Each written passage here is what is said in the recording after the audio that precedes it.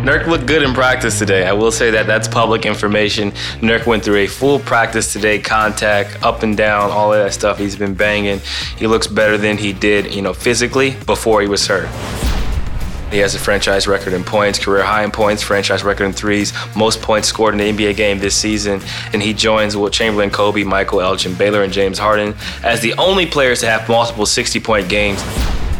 When you're as explosive and athletic as he is, you stand out naturally by just being yourself. He's going to be the best version of him, dunking, rebounding, getting out and running.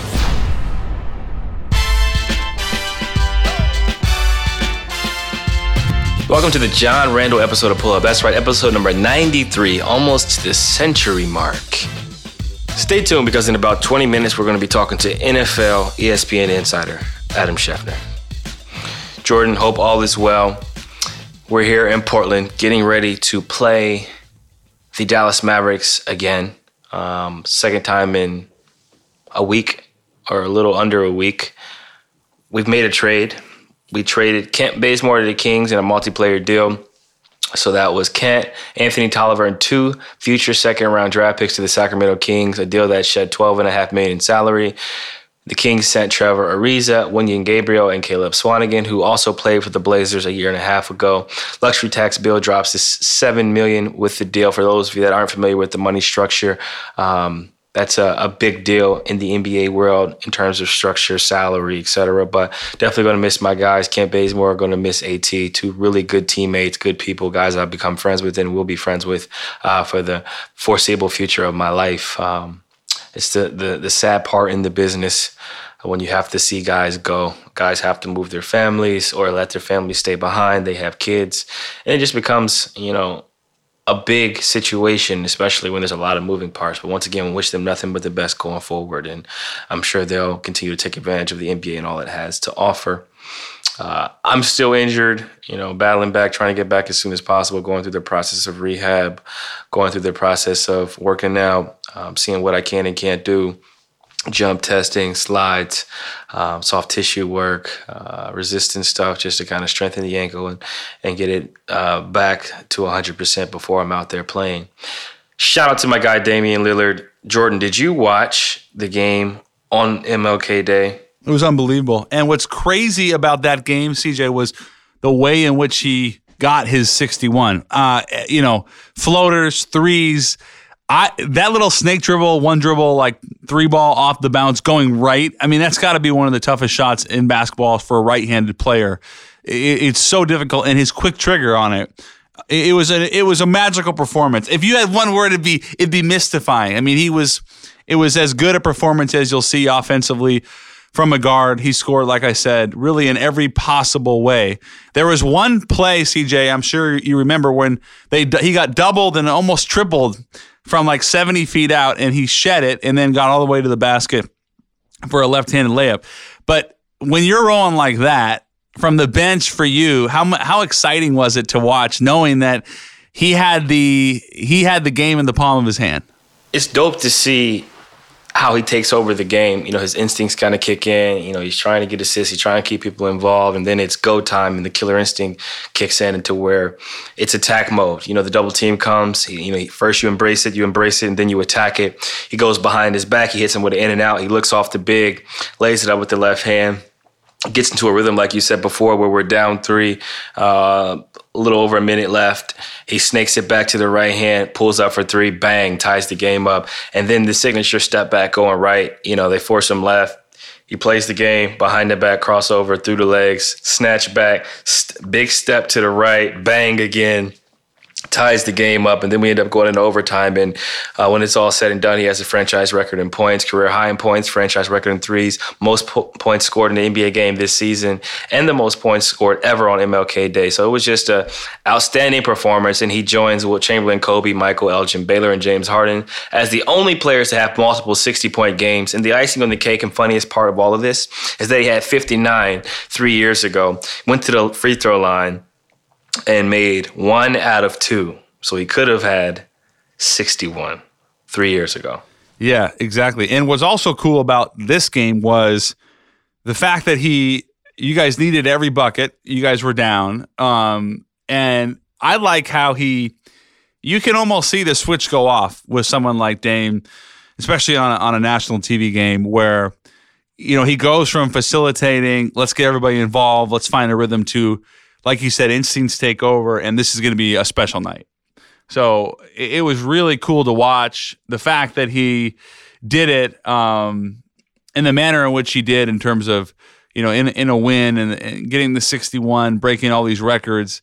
I think it was probably one of the most entertaining games of the year so far. Did you say anything to him at all during the game? I was just telling him to keep attacking. Different things that I noticed throughout the game. A couple of times he went into the paint and the defender was behind him, and I was just telling him, be cautious of the big. You can stop. You can come to a jump stop and get the foul. Just little stuff like that. Telling him when to attack, be aggressive, turn it up here. He knows how to play the game, so I don't really have to say much. But if I see something that I feel like can benefit him or the team or another player, I'll be cognizant of that. I think when they started double teaming him, I told him to get off the ball for a little bit. Get off the ball, let somebody else bring it up, save your energy, and then you can get to attacking downhill on one side of the court. So just little things like that. But you're talking about a guy who's been in the league a long time. He's a bona fide scorer, bona fide leader, playmaker who has the killer instinct and understanding of when to turn it up and how to go about turning it up. At what point do you think he internalizes, and says, okay, I know this is a special night? And at what point do CJ, as a scorer who has approached, has been in the 40s? Have you gotten 50 yet? You haven't, once, right? Yeah, I scored 50 a few years ago against the Bulls. Yeah, so when you get to that point, at what point do you think in your head, this is a special night? Is it before the game? Is it during the game after a few makes? How do you know? I think it's during the game. After a few makes, the ball comes off your hands. You get some clean swishes. You got pop in your step. And I think for him, his swishes were really clean. He went 16 to 16 from the free throw line. Most of the shots were all net, perfect arc, going straight through to where you could kind of tell he was locked in and was in a really good rhythm. He got a couple catch and shoot threes. When he hit the three, he had a 33 opportunity, which is a 2-for-1 for those of you that aren't familiar with that, where if you shoot it before a certain amount of time, you have to shoot it with 33 on the clock, and it gives you a chance to get another possession with a 24-second shot clock. I called it 33, and he looked up and glanced, and he shot it from about 44 feet. And he had just a good pop, a good rhythm, a good flow to the game. So I think about the second quarter, almost to the end of the second quarter, I said, he's got a great rhythm. He had about 20 or so at halftime. I said, this is definitely a 40 night. And if he gets going down the stretch, it's a 50 for sure. And he got going down the stretch, and then the game goes to overtime, and the rest is history. So you called out 33 to him during the game? Yeah, you just yell it. But he was aware. When he caught the ball, he glanced up. But before he glanced, we were yelling 33, 33 from the bench. And when you hear it, it's 2-for-1, which is basically if you can get to the cup, you get to the cup. But if there's not enough time, you just let it rain from 30 or 40 in his case. He had that kind of, it's ironic it was against Golden State, that Steph level, pull up in transition from 38 right at the end of the half. Is that the one you're talking about? Yep, the one that was to the left. On the left side, yeah, yes. Left side, he walked into it, and Reggie was like, "Oh my goodness!" Exactly. Reggie loved it. It's like peak Dame, especially when you're really feeling it. There were a variety of buckets he had in that game that were exclusive to him. I can't remember which article it was today that had it, but basically there were 7 or 8 shots that he hit that nobody else in the world makes. Honestly, I don't think anybody can do some of those things that he did. It's not just the level of difficulty, but it's the manner in which he finds a shot. He went 55% from 3. He made 17 shots. To make 17 shots and then hit all 16 from the line in an NBA game, that's damn near impossible when you're talking about that level of efficiency.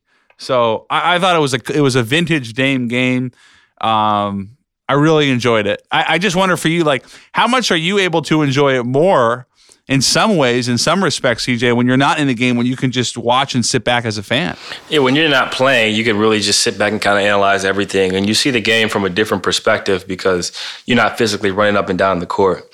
You're in and out of the timeouts. You're kind of interjecting when you can and sharing your knowledge and what you see out there. But when you're not actually playing, you're able to really just kind of watch, from a fan's perspective. I'm basically a fan sitting courtside with the best seat in the house, able to watch and kind of gauge, flow of the game, tempo of the game, what plays are being called and how they're going to be executed. Whereas when I'm playing, I actually physically have a hand in what's going on out there.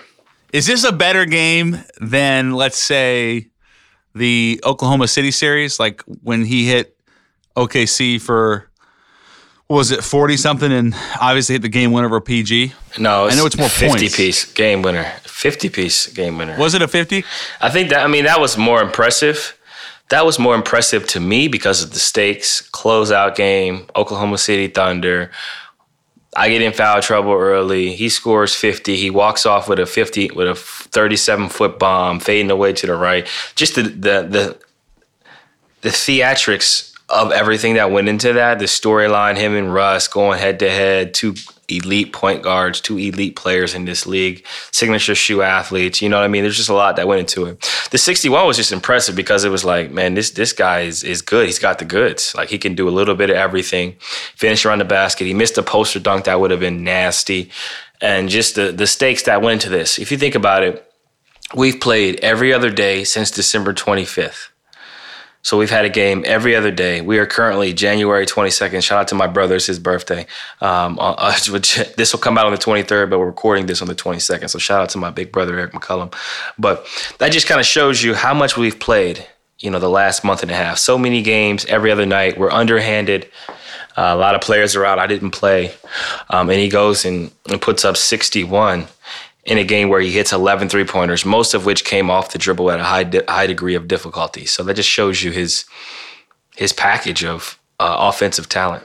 I think he's one of the most gifted perimeter scorers, not just guard scorers, in basketball. It's the second time this year that he's gotten 60. He did it against Brooklyn on November 8th.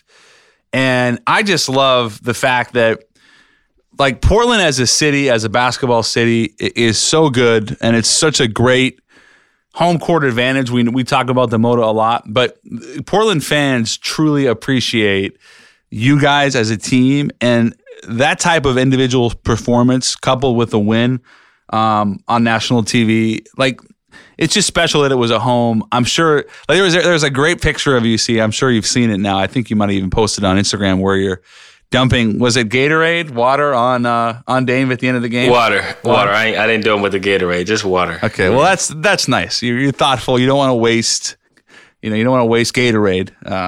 But no, I love that shot of you. And to be totally honest, like, I went into that game not especially thrilled, but just because you weren't playing. And by like halftime, late second, I was thinking 45-50. So to get 61 and a win is special. You touched earlier on AT and Kent being dealt, but walk us through the process of finding out that they're going to be traded and how you say goodbye to them. Obviously not permanently, but as teammates. Yeah, it's tough, man. This is a tough business to be a part of, and I think Woj ended up tweeting it during people's naps. So we were in Oklahoma City getting ready to play the Thunder, and I normally take a nap on game day, but I was out with an ankle injury, and I had just finished getting some treatment and rehab, so I was just laying in bed watching Aaron Hernandez on Netflix, where my phone went off, and someone texted me, and they was like, "Damn," and I was like, what? Like, don't just send me an empty text. And I went right to Twitter after I obviously seen the response to what had happened. And I seen that they were traded to the Sacramento Kings. So the craziest part of all this is that Baze was asleep, and I think Anthony was on the phone or doing some business. He's involved in a lot of different ventures, from coffee to blankets to real estate. Yeah, so he was busy, on a conference call or something like that. His agent ended up calling him and letting him know that he had been traded. So we ended up playing that game with like 7 or 8 players. Gary Trent was throwing up at halftime. So we were shorthanded, but the NBA rules are that you have to dress 8 players. So we get through that game, and the trade doesn't officially go through until Tuesday. So Anthony Tolliver and Kent, they fly back with us to Portland. So we sit on the plane and we talk, we take a team photo together. kind of just reminisce on the year and, just talk about the future and how we're going to get up with each other. And we actually scheduled a dinner. Dame, Whiteside, myself, Melo, Rick, who's the head of our security, AT, and Baze, we all went to eat after our game, after Dame scored 61 last night. I think it was, 2 nights ago. 2 or 3 nights ago, we went out to eat after the game. And I just kind of reminisced on the year, talked, just to break bread with some friends. Basketball stuff is what it is, but we're actually like friends with these guys and have a relationship and actually care about them and their families and their overall well-being. So just to kind of catch up, gauge the temperature, see where they're at, and just kind of move forward. But I found out the same way everybody else did, through Twitter, through Woj. And I think they ended up finding out from their agents, just before Woj tweets it. So just them getting a call that they've been traded, what the trade consists of, and how long until the trade is processed and gone through. So it's a sick business. The way it operates. The trade happens, physicals are cleared, they take the name tags down, the gear is getting sent to the next city, and it's all she wrote. So you actually had the really rare opportunity afterward to have dinner with everybody. Yeah, collectively. Normally they leave the next day, but in this case, the trade couldn't go through because it was like a Martin Luther King. There was like a holiday and something else, so the trade couldn't go through till Tuesday. Was it emotional, bittersweet? How hard was that dinner? Aside from the fact that you knew you wouldn't be teammates anymore, just from a perspective of like being a human being and saying, I'm not going to be around this guy that much anymore. It just gives you perspective, man. It's definitely bittersweet because you enjoy the company, enjoy being around the guys, and then you kind of fast forward and you go to practice today and they're just not there.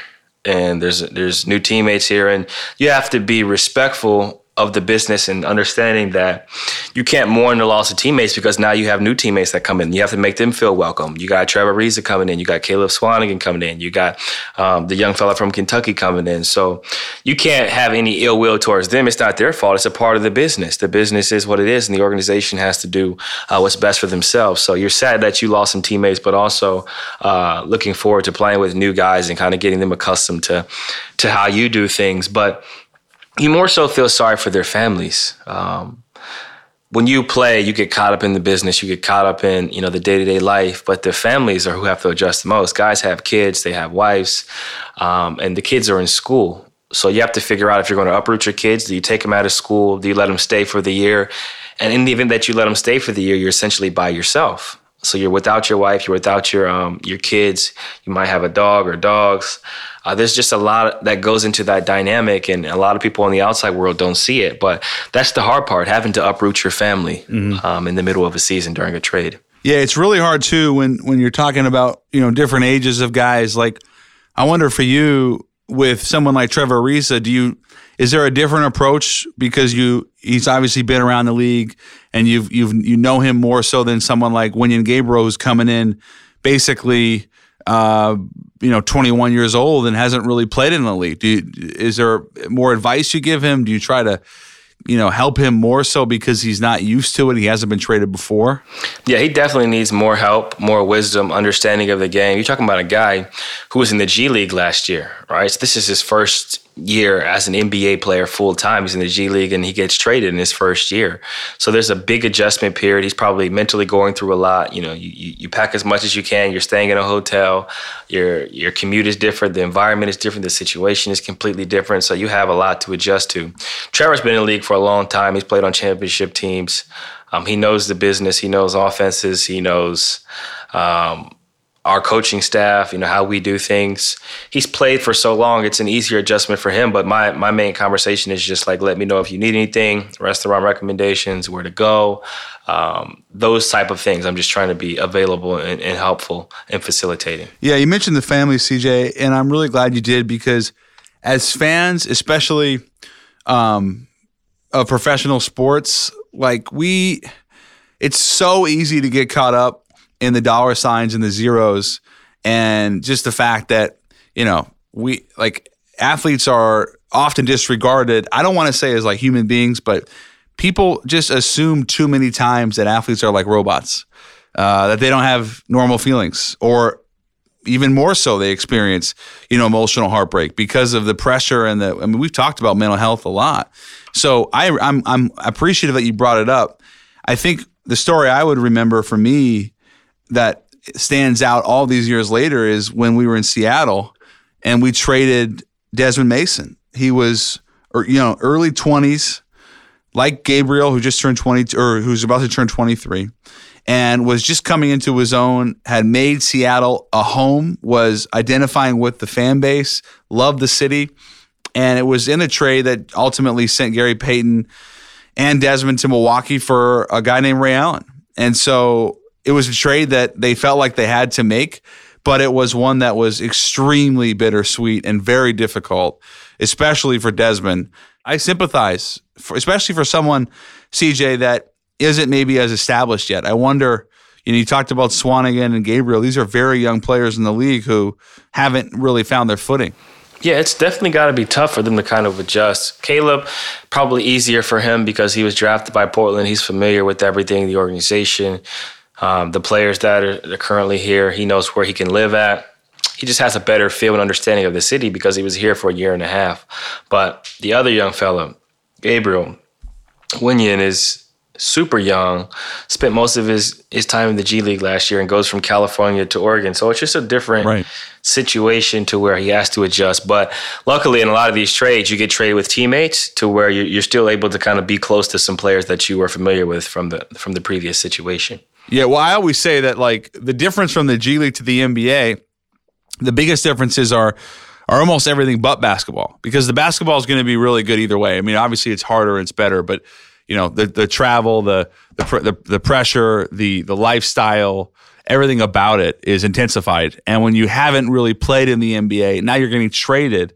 Very difficult situation. So I'm glad that there's other guys like you in that locker room. I mean, there's a lot of veterans in that locker room for them to lean on. Have you had a conversation yet with Trevor yet about like the role he could play specifically?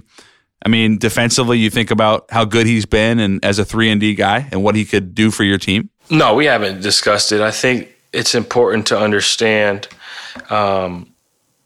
his knowledge of the game. Trevor's been in the NBA a long time. He knows what he has to offer to not just our team, but any team in the league. He knows where he fits in. He's played against us. He's guarded us. So he has a very good understanding of how he can contribute to our team. So I haven't said anything to him. As we continue to get closer to playing games, I'll speak to him about certain things that I see out there, certain plays that we like to run, and get an understanding of how he likes to do things. But I think in the meantime, he's a guy who just figures stuff out. Like you just let him be, let him play his game and do what he does best. Don't go anywhere, because when we come back, we'll take a look at the best two teams in the NBA and Zion Williamson.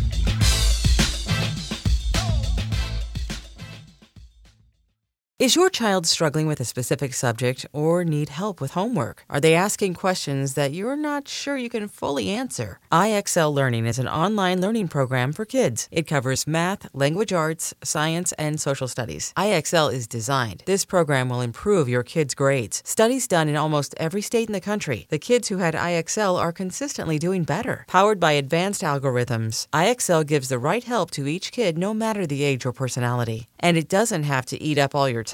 One subscription gets you everything for all the kids in your home, pre-K to 12th grade. So don't miss out. 1 in 4 students in the U.S. are learning with IXL. IXL is used in 95 of the top 100 school districts in the U.S. Make an impact on your child's learning. Get IXL now. And listeners can get an exclusive 20% off IXL membership when they sign up today at IXL.com/audio. Visit IXL.com/audio to get the most effective learning program out there at the best price. The two teams that have been maybe most impressive consistently since the beginning of the season, Milwaukee and the Lakers. The reason I want to bring up both teams quickly, CJ, isn't necessarily because of Giannis and LeBron, but more so how good they are without those two on the floor. Milwaukee is far and away, in terms of their net rating, the best team in the league, about a +5 when Giannis is not on the floor. The Lakers are the next best team. Out of those two, which team would do? Would it behoove the most to make a move? Maybe it's the Lakers, adding a guy like Darren Collison. Does Milwaukee need anything else? Who do you think in those two situations would benefit the most from a roster add? I think looking at the rosters and seeing how they fared this season. I think that the Lakers are probably the team who's more likely to make a move just because of the rumors you've heard and how active they've been in kind of pursuing another point guard, looking at potentially bringing in a Collison or a Derrick Rose or Bogdanovich, a type of player like that, to where they can facilitate, help out with the point guard duties, but also score and generate offense. Obviously, Kuzma's been involved in some of those rumors and conversations, mainly due to his versatility in youth. A guy who's young, who still has a lot of upside and isn't very expensive right now. He hasn't gotten that big payday yet. So a guy who's very flexible in potential trades. But I think the Milwaukee Bucks are going to stand pat. They're very good. They have all the positions they need. They got depth, they got shooting, they got shot blockers, they have the reigning MVP, and they currently have what seems to be, one of the biggest differentials in points, win margin, and home record. Being 21-2 at home, they basically have the second best record in the NBA, and their offense and defensive ratings are off the charts. So I think based on their efficiency and how well they've played, they're going to stand pat. They're 39-6, 8 games ahead of the number 2 seed. I don't feel like they're going to make any moves unless it's some moves on the bench. So, CJ, Kobe Bryant, he is now saying that there are certain women that could play in the NBA. I am a big proponent of the WNBA and of women's basketball, but I call blasphemy. You say what? I understand what he's saying. He's saying that skill-wise, right? Skill-wise, there's no question, no doubt about it. Diana Taurasi, Maya Moore, Delle Donne, they can play in the NBA. Skill-wise, their shooting ability, their ability to read offense, manipulate screens, they can do those things. Obviously, the physicality of the NBA is a bit different compared to the WNBA. Obviously, we got some huge bodies down low. You look at a guy like Nurkic, a guy like Giannis, who's 7 foot, 250, 260, incredible wingspan, incredible strength. Those are like different type of species. The male and the female body is completely different. But I get what Kobe's saying from an understanding of skill set. Like Diana Taurasi could play point guard in the NBA. In terms of her skill set, like she could score, she could be out there and hold her own. But I don't think there's a lot of WNBA players out there who could play in the NBA consistently for a season just because of the physicality of it and some of the differences in the physical ability between a man and a woman. And it's not a knock on women or men, but there are some men who just physically aren't capable of playing in the NBA. And I think the same goes for some women in the WNBA. But I understand what he's saying, and I feel like women empowerment is important. You're talking about a guy who has daughters and is a voice in this game, and his daughter is a monster. She has a complete package. She's got the fadeaway. She can read a defense. She can get to her spots. So I understand what he's saying. And he definitely highlighted their skills. Their skill set is something that he was highlighting. Yeah, exactly. Well, the exact quote to CNN is, I think there are a couple of players who could play in the NBA right now, honestly. There's a lot of players with a lot of skill that could do it. And he specifically mentioned, to your point, CJ, Taurasi, Moore, and Delle Donne. My thing is with the physicality and the speed. It's like if you asked a college football team to play in the NFL, like let's say LSU, as great as those guys are, they would get destroyed. And there's a reason why these leagues are separate. I appreciate what he's saying from a skill perspective. I do, but it's just not possible from a physical point of view.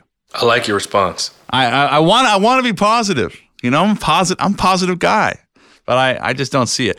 Last thing for me is Zion. He is playing tonight. Big picture here. I don't even care about the Pelicans right now. I'm saying big picture with Zion. His biggest success, his ability to impact the game.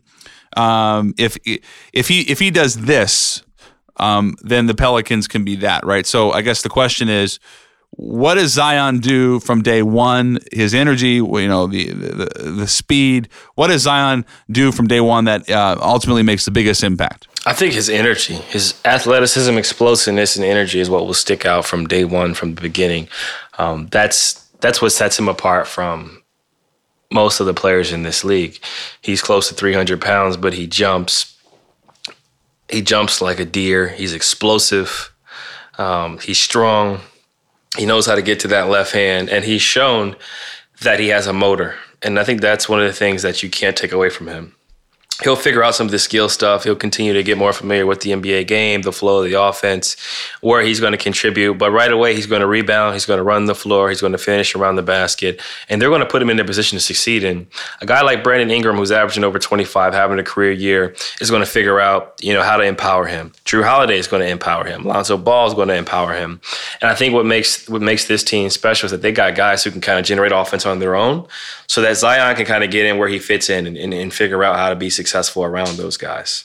CJ, I'm really interested as a fan because Zion obviously is such a magnetic player. But what I love about him and what I've found so interesting is that, he entered the NBA as the number one pick. He entered college as the number one high school player in America, or one of the most decorated, but he never seems to have that ego, that chip on his shoulder. He would acquiesce at times to RJ Barrett and Cam Reddish and Trey Jones. He didn't demand the ball in terms of being a selfish player. I think he can really pass, and I'd be really interested to see how New Orleans specifically features him around Brandon Ingram, who's averaging 26 points a game and is having an all-star caliber year, and around their other young players, specifically Lonzo Ball. Obviously, JJ Redick is a veteran, but someone that you can spread him out with because of the shooting. And you mentioned he gets to his left hand. He's extremely efficient around the rim.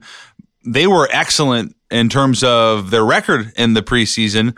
It's obviously a small sample size, but his numbers were historic. He averaged 23 points and 6 rebounds in under 27 minutes. He shot 71%. Like college, he was dominant inside the paint in terms of his efficiency and production. According to 538, CJ, some of the other players that rivaled Zion's preseason production as rookies, the names include Kevin Durant, Tyreke Evans, John Wall, Kyrie Irving, Donovan Mitchell, and Trae Young. So you think about his production inside the paint, 34 of 35 of his makes in the preseason were inside the paint. That's somewhat comparable to Blake Griffin. This is from 538, who scored 79% of his preseason points as a rookie from inside the paint in 2010. Yeah, I agree. I think they're going to ease him into it. He's 15, 20 minutes. He's going to be on a minute restriction. They'll call some plays for him, but he'll more so just exist out there. And when you're as explosive and athletic as he is, you stand out naturally by just being yourself. He's going to be the best version of him, dunking, rebounding, getting out and running. You excited to see him? Oh, I'm definitely excited to see him get out there and play. I'm happy for him, man. You never want to see guys go through injuries. I think that's the biggest thing. Seeing guys go through injuries and having to kind of dig deep, it's a tough time mentally and physically on your body to have a game taken away from you like that. So I'm happy for him to just physically, mentally be able to go play freely and enjoy basketball again. With someone like that who's so, unbelievably athletic and gifted, but also relies so much on that power game, when you're talking about coming back from an injury of this magnitude, missing over half the season, how long does it take, considering you had a very similar situation early in your career, CJ, with your broken foot? How long does it take to feel comfortable and not just like confident, but like really not think about it anymore and just go out and play? It definitely takes time. Depending on the severity of the injury and how much you're getting up and down in practice, it takes time. But once you get hit, once you twist a leg or an ankle and you stand up and everything's all right, I think that's when it kind of settles in that, hey, I'm going to get hit, I'm going to fall down, things are going to happen, but I'm strong enough and sturdy enough to withstand that. So last thing for me, I lied, CJ, is you mentioned the fact that you're taking the Chiefs, right? I believe they're a 1-point favorite, 1.5. It's the shortest spread in the history of the Super Bowl. Yeah, I think I'm gonna take the Chiefs. So I'm all over the Niners in this game.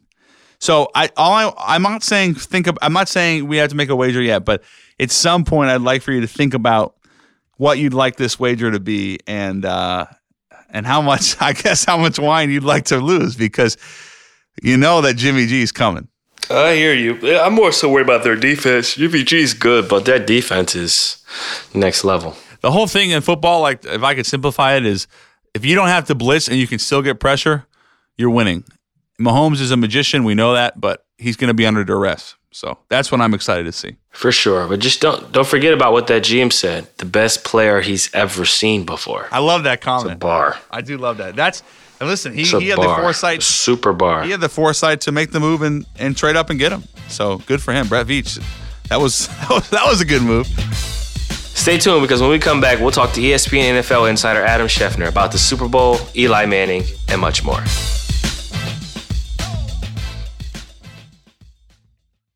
I'm Sandra, and I'm just the professional your small business was looking for. But you didn't hire me because you didn't use LinkedIn Jobs. LinkedIn has professionals you can't find anywhere else, including those who aren't actively looking for a new job, but might be open to the perfect role, like me.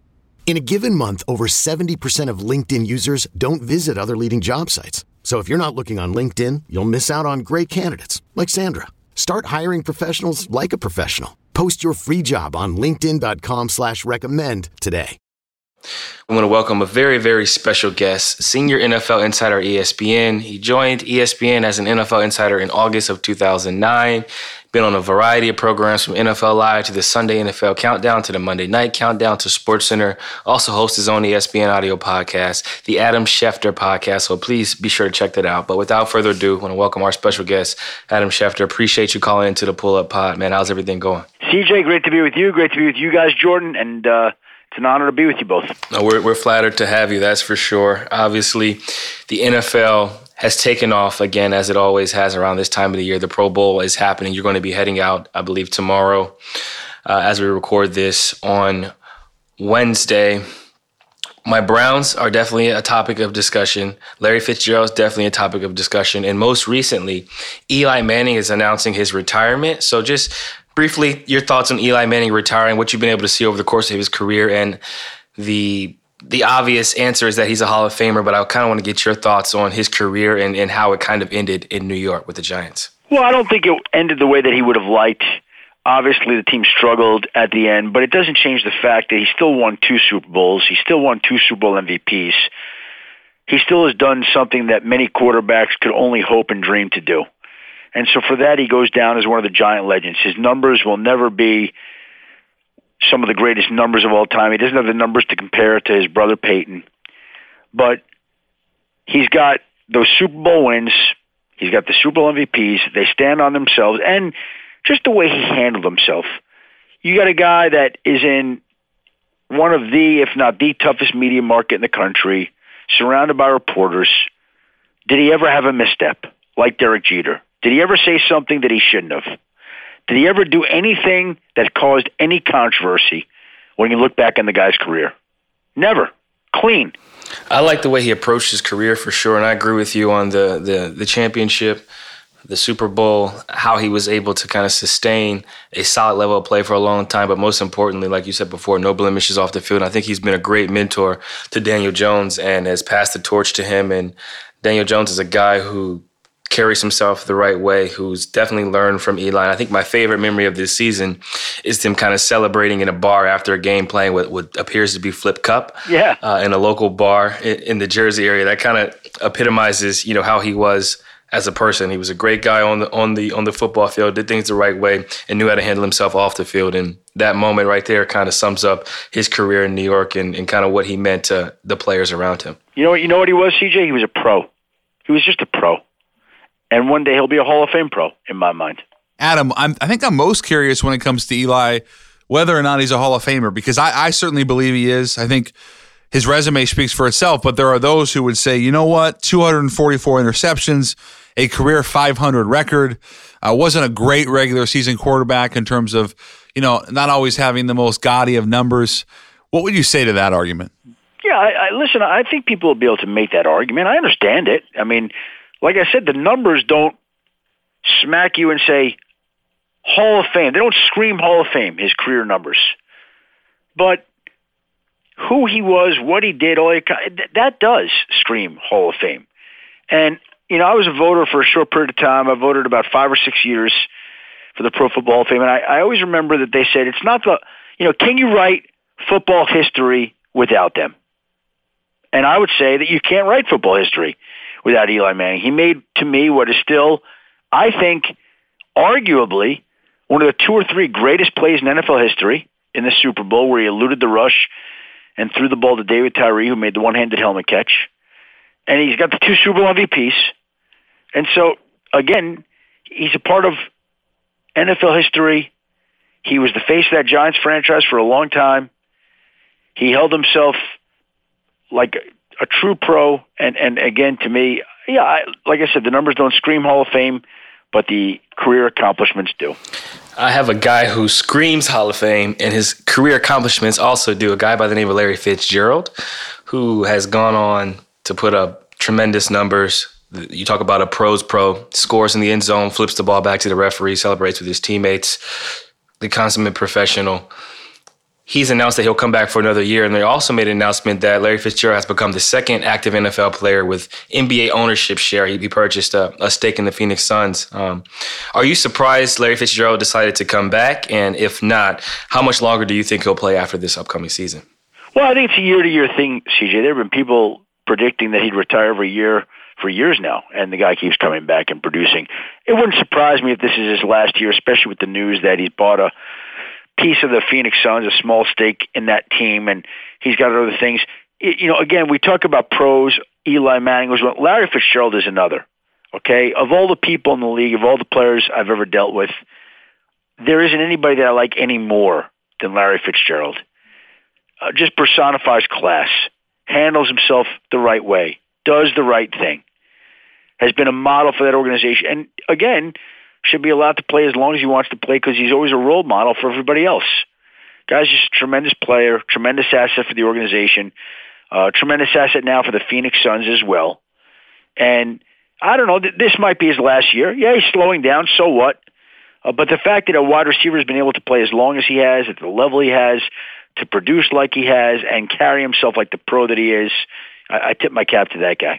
What's been the relationship, Adam, with him and Kyler Murray? I remember back in June he said that Murray knows the system better than we do, and that certainly caused some headlines. But maybe he was right, and I wonder what the relationship has been like as Murray has had this rookie season that obviously was very good in many respects, and it seems like they have a really good connection. Does that help the case for Fitz to stay longer? No, I don't think that influences his decision, but I think, look, that's one of the reasons you have a guy like Larry Fitzgerald around, so that he could teach a young guy like that how to be a pro and how to handle things. You want examples for young guys. And there are certain guys in sports that I say, oh boy, you don't want that guy in your locker room. And there are certain guys you do want in your locker room. And Larry Fitzgerald is a guy that you do want in your locker room every single day of the week. Because the way he carries himself and the way he prepares and works, that rubs off on everybody. Like if you want to have a long, productive career, you watch the way that guy goes about his work, right? It's just natural to do that. And so the smart people will follow along and the not smart people won't. Well, one person that, let's just say, hasn't exactly been shrewd with the way he's approached his career, at least not the last 18 months, has been none other than Antonio Brown. We have seen, I think, one of the biggest falls from grace from a football player in quite some time. I was watching this morning on Undisputed, and Skip Bayless said, is it O.J. Simpson-esque? First I thought it was crazy. And then I started watching Get Up as well, and they were talking about some of the issues that Antonio Brown has had. And if you go through it, it's a laundry list. Adam, he has been, relentless in his pursuit of, self-harm. Have you seen anything like it in terms of the NFL with a player of his caliber falling this far, this fast? Well, what I would say there is just that, this has gone on so long. It's on a bad trajectory. And you just hope somebody like that gets some help. Look, his agent last week, Drew Rosenhaus, former agent, parted ways with him with the idea that he wanted Antonio Brown to get some help. And I think everybody that has watched his behavior throughout the year would seem to think that something is not right. Something's not right. And so nobody can look at this and like the way it's going. And you hope that he can get some help. And you hope that he does it before it's too late. And now he's involved in another episode, and it seems like there's an episode on an almost daily basis. And it's very concerning, it's very discouraging, and very disappointing. I don't know what to say other than, you want the guy to get some help. Because from the outside, it looks like he needs it. Well, also, we've seen now what's happened with Delonte West over the last couple of days, and obviously there's no video of Antonio Brown of that caliber, of that magnitude, but it's interesting that they happened the same week. You You see Delonte West on the street, homeless, and obviously on significant drugs, and you wonder, how could this happen? It's very, very sad, and it speaks to the state of mental health. I guess my question is, how much credit do the Steelers deserve, Adam, for keeping this in-house? Mike Tomlin, I don't know if they allowed it to happen as much, but they certainly they really doubled down at one point, saying this is our guy. Well, Drew, what I would say to that is, obviously, it seems like he was a lot to handle, and Mike Tomlin did a great job of that. But it also looks like it's just gotten worse over time. It also looks like, maybe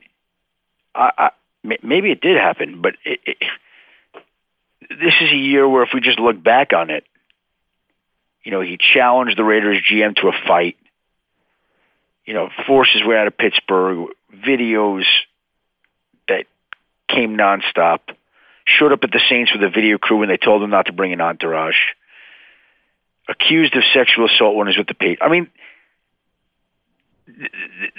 These are extreme measures, right? This is above and beyond, I believe, what went on in Pittsburgh. And while there are many things that happened in Pittsburgh, a lot behind closed doors, many that we don't know about, I think it's risen to a new level this year. It seems like it has, which is why I think there's a level of concern that surrounds his behavior.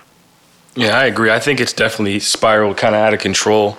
I think when he was playing with the Steelers, there were things that he did that probably were difficult for him to deal with, but I don't think it was to that magnitude of the music videos, the police being called, all those things that kind of have allowed this situation to spiral.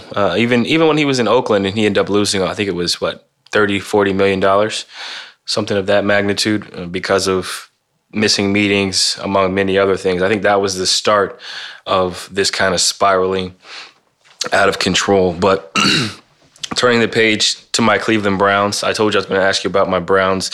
There's a lot of things going on with our organization right now. Obviously, we made a coaching change. We're, I think, in the process of the GM situation being handled. Baker Mayfield, a guy who had a lot of expectations this season, had some ups and downs on the field this year. Obviously, OBJ just announced he had surgery a few days ago. He was in the news recently for some antics during the LSU National Championship. What's going on with my Browns? Question number one. And how can we kind of right this wrong and put some of our poor performance historically in the past and keep a head coach for more than 3 years, keep a starting quarterback, and really build around the talent that we have? CJ, what I would say there is basically, I don't care what I say. It doesn't matter what I say. They just keep cycling through coaches and GMs. And they can say whatever they want. It just felt like listening to them. They were saying the same things over at every press conference I've ever heard for every head coach and every GM and every executive that they've ever introduced. It never changes. So I think we all know they need to be patient, and they need to let these men do their jobs. And if they lose, then they need to stand by their men. And they need to stay out of the way. And they need to let the coaches coach and the GMs GM and let everybody do their jobs and just back away. And they just haven't done that, right? So it doesn't matter what we say.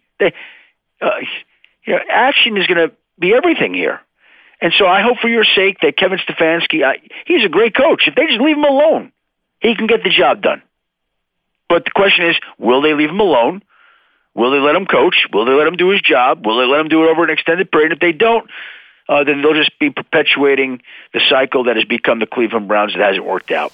It's sad, man, because there's a lot of loyal fans out there like myself who've been through a lot. We've been through a lot of coaches. We've been through a lot of quarterbacks, and it's just frustrating. And I always say, I'm going to give them another year. I'm going to give them another year, and I mean it. But at some point, I'm really close. Because you're a fan and you care and you want to see them do it, and you'll keep doing that.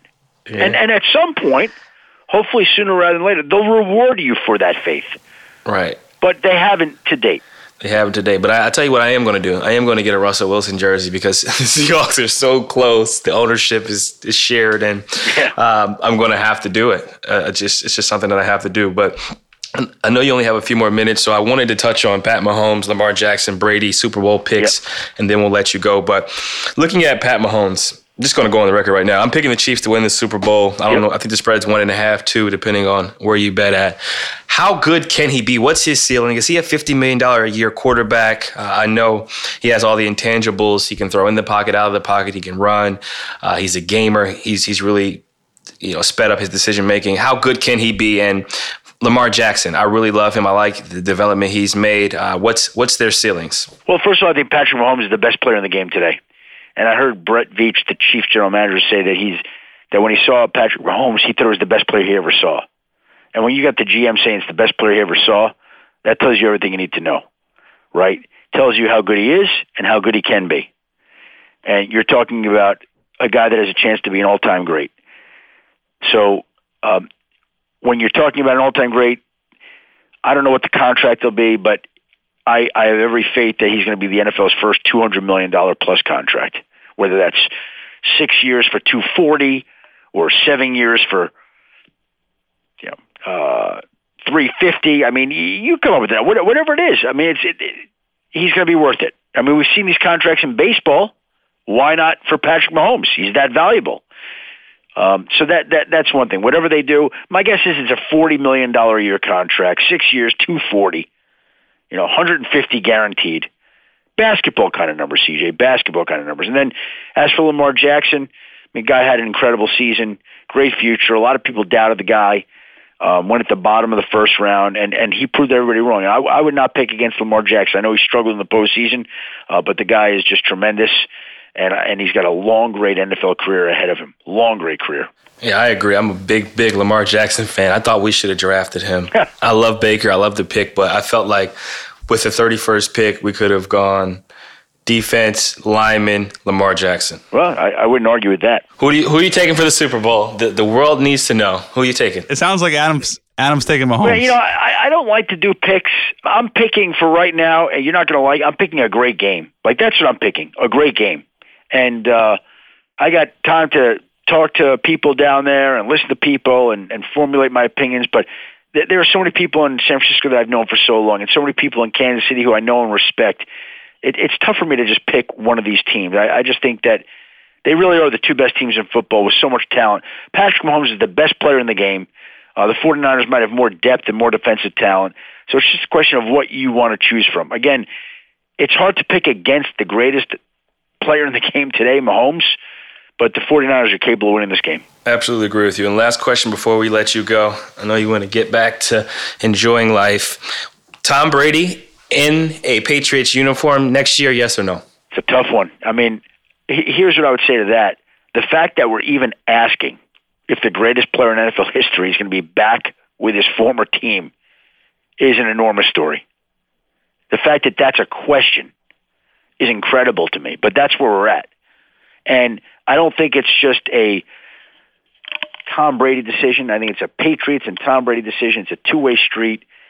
And there are so many different ways that this still could go that I don't like to guess which way it is going to go ultimately. I just know the fact that his future in New England is in jeopardy. That to me is enough to get everybody's antenna up for the offseason. I like that answer, and I appreciate you. And my last question for you guys before I let you go. CJ, I got Yusuf Nurkic on IR on my NBA fantasy basketball team. There it is. When would you guess? When's he coming back? Yeah, when are we going to see Nurkic? Come on. Nurk looked good in practice today. I will say that that's public information. Nurk went through a full practice today, contact, up and down, all of that stuff. He's been banging. He's in game shape right now. It's just a matter of his comfort level and what the staff kind of agrees to for a maturation process of putting him back out there in a game atmosphere. But I will say this. He looks very good. He looks better than he did, physically before he was hurt. Okay, well, I'm holding on to him then. I would say that. Maybe I'll shoot you a text when it's really go time. Yeah, shoot me a text when we're getting close. That's all. And I'm not saying anything. We'll keep it secret, okay? You just shoot me a text when we're getting close. I appreciate you, man, and thanks again for spending some time with us. Once again, we had Adam Schefter on the Pull Up Pod, one of the most influential people, not just in NFL but in sports in general. CJ, I appreciate the kind words. Thank you for the time, Jordan. Thank you for the time. Enjoy the Super Bowl, man, and thanks for having me today. Our pleasure. Thank you, brother. Yes, sir. We appreciate our listeners out there tuning in faithfully. Continue to support the Pull Up Pod. Best of luck on your wagers as the NFL season comes to an end. You can catch us on Apple Podcasts, Spotify, radio.com/pull up with CJ, or wherever you get your shows. And don't forget to pull up.